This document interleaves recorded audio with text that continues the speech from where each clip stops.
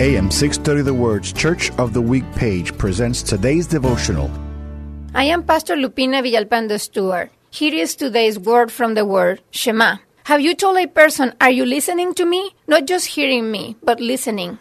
In Deuteronomy 6:4, New Living Translation, it says, Listen, O Israel, the Lord is our God, the Lord alone. This kind of listening is Shema in Hebrew. Shema is more than just hearing words coming from the mouth of another person. It is to listen with full attention, and there is an expectation of an action. However, Shema is a word that we can also use toward God. We can say, God, please, Shema. Please listen with full attention and act on my request.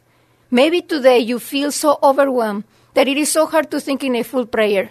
Perhaps the only thing that you can say to the Lord today is, please, Lord, Shema.